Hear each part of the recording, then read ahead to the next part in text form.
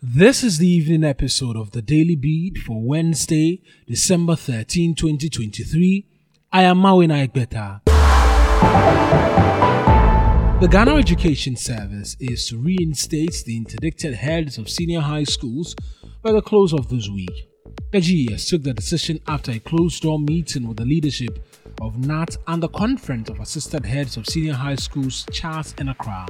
General Secretary of NAT was part of the meeting, has lauded the GES for considering its plea to reinstate the school heads.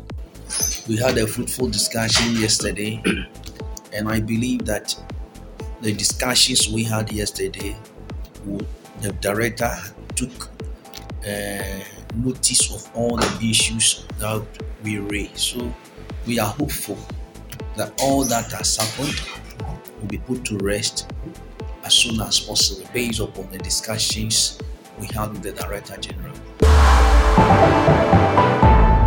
The minority in Parliament has renewed its resolve to provide stiff opposition to the tax handles government is seeking to pass as part of the 2024 budget. Ranking member on the Trade and Industry Committee, Yusuf Suleimana, contends that government cannot be seeking to raise 11 billion cedis in taxes from Ghanaians while it is giving away a similar amount in tax waivers. This budget alone, the 2024 budget alone, is imposing taxes to the tune of 11 billion Ghana cedis. Okay?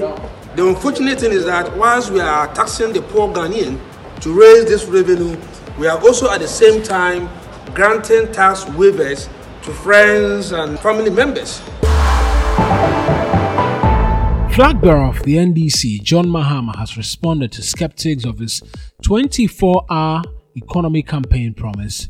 John Mahama, who is on his second phase of the Building Ghana tour, admits that some institutions are already operating 24 hours, but stressed that a future NDC government would facilitate an all-inclusive policy that will have all on board. So, na 24-hour economy or hodada. Me pese e kan ho. And you guys say, oh, ejuma ba ku mienu bi ya 24-hour economy. Ye pese o mu nyina ye bi. Na ye ti bi fa nipa ne kan ho. Nti ya te committee o mo te ho a o mo chiro policy no na emre no duru ho a ya betu dwa.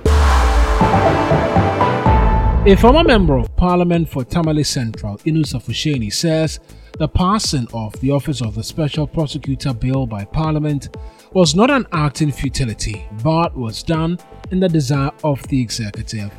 The former MP, who was a member of the Constitutional and Legal Committee that spearheaded the passage of the bill, says the OSP should be supported to function effectively as lots of resources have already gone into its establishment and operation. That is all for the Daily Beat. I am Mawin Aigbeta.